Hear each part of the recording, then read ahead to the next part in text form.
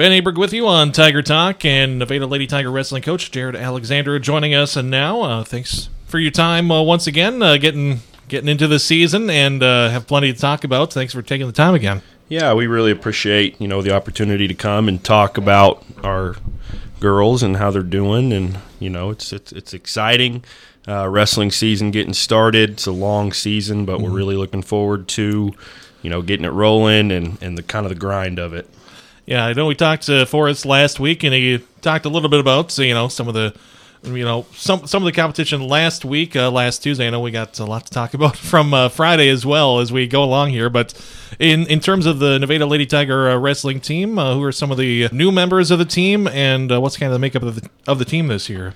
Yeah, so we've got 13 girls on our team, so we can almost fill an entire lineup for duels, which is really nice. So we do have some new additions. We've added Taylor Glidewell, who moved to Nevada from Cassville. She was a state qualifier at Cassville last year. She's very talented, so we're really happy to have her. And also returning to us is senior Mackenzie Callahan, who wrestled as a freshman and a sophomore and then set out last season, but she decided to rejoin us this year as a senior. We're also really, really glad that she's back. And then some newcomers. We've got some first-year wrestlers. Allison Olson's a junior, and a couple of freshmen, Brylan Lear and Brinkley Janes. So, girls wrestling is continuously growing throughout the state, throughout the country. So, with that, our numbers continue to grow, and it's a really exciting time. Yeah, as we talking about more exciting times last week in the Steve Leslie Invitational, of course, in Pleasant Hill. Some great results for the Nevada Lady Tigers taking the tournament there. Yeah, that's it was a really tough tournament. There were several state champions mixed in throughout, several state medalists, lots of state qualifiers in there. Really tough tournament, and individually, we had Taylor Glidewell was the champion at her 190-pound weight class. Avery Dawn and Sydney Baldwin finished second. Mackenzie finished third, and Drew Lear finished fourth. So we had a lot of really good individual performances. And, several of our girls faced defending state champions, state medalists. So it was really good competition for us.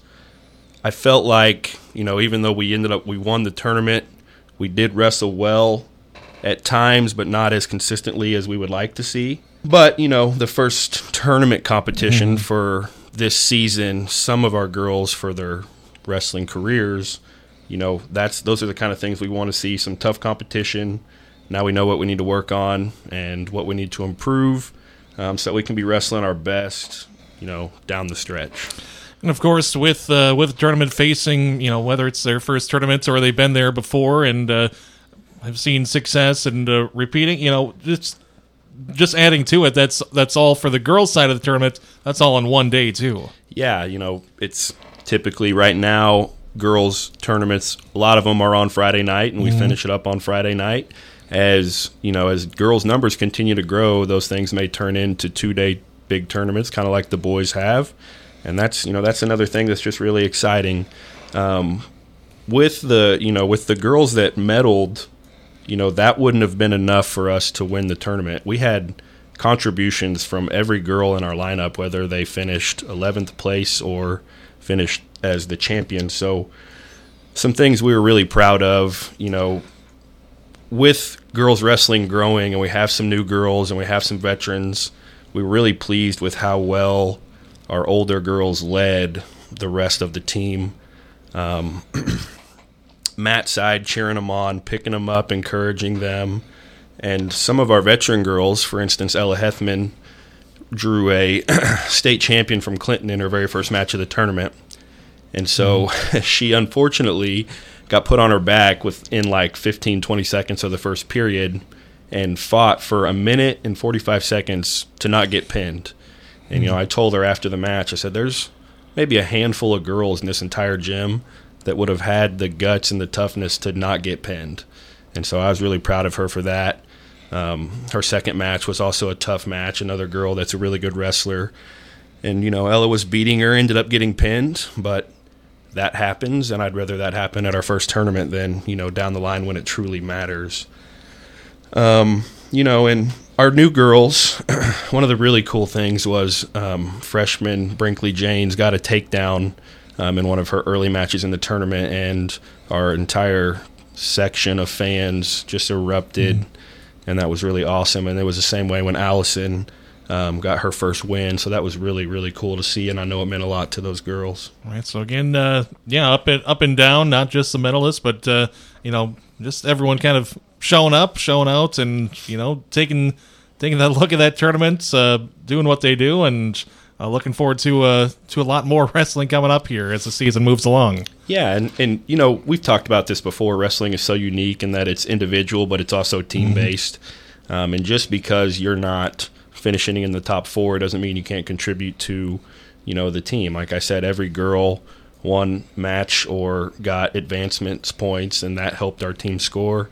And going back to last Tuesday, we had a 3-point duel with Webb City, and we were able to win that because there were a couple of our girls that just refused to get pinned. They lost matches by points, which is less team points for Webb City than it does for us. So, wrestling is just, it's one of those unique things where everybody has individual goals, but your performance also helps the team, and so it's a really cool thing.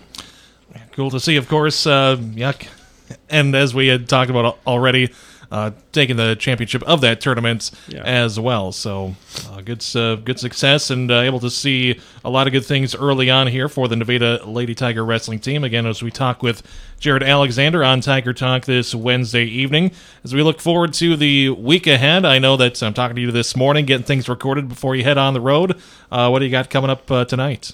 So tonight we're heading to Osage, and it's a quadrangular.